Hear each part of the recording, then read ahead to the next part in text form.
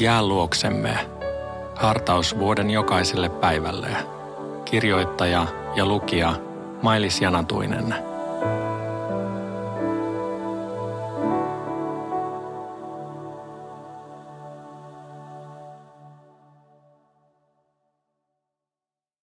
Luukas 6, 12-13.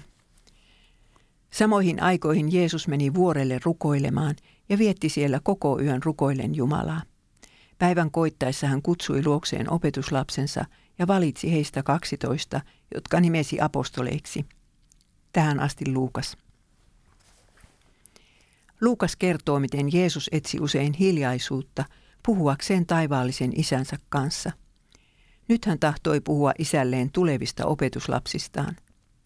Otatko sinä aikaa rukoukseen? Puhutko elämäsi tärkeistä päätöksistä Herrasi kanssa?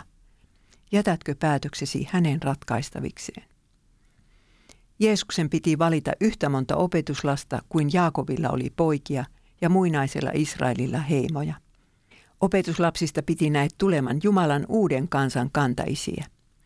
Heidän valintansa oli ratkaisevan tärkeä asia Jeesuksen työn onnistumisen ja kristillisen kirkon synnyn kannalta. Johtajan tärkein tehtävä onkin valita työnsä jatkajat ja opettaa heille kädestä pitäen, miten työ tehdään. Kaikkein tehokkainta koulutus on silloin, kun asutaan yhdessä vuorokaudet ympäriinsä, mieluummin useamman vuoden ajan. Juuri niin Jeesus aikoi nyt tehdä. Tuona yönä vapahtaja ei rukoillut varmuutta siitä, kenet hänen pitäisi seuraavana päivänä valita. Sen hän tiesi jo etukäteen. Sen sijaan hän rukoili jokaisen tulevan opetuslapsensa puolesta. Niin hän on tehnyt myös ennen sinun valintaasi. Tiedäthän, että Jeesus valitsi sinut opetuslapsekseen sinä päivänä, kun sinut kastettiin. Hän tunsi sinun heikkoutesi ja syntisi alusta asti paremmin kuin sinä itse. Hän tiesi, millaiset kiusaukset sinua elämäsi aikana kohtaisivat. Juuri siksi hän on rukoillut ja rukoilee yhä puolestasi, ettei uskosi raukeaisi tyhjiin. Rukoilemme virren 310 sanoin.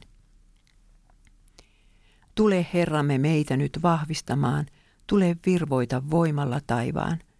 Sinun tietäsi taivuta vaeltamaan, täällä suostumaan ristiin ja vaivaan.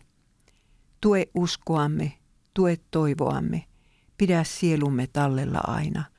Kuule huutoamme, sinä auttajamme, kuvas kirkkaana sielumme paina. Aamen.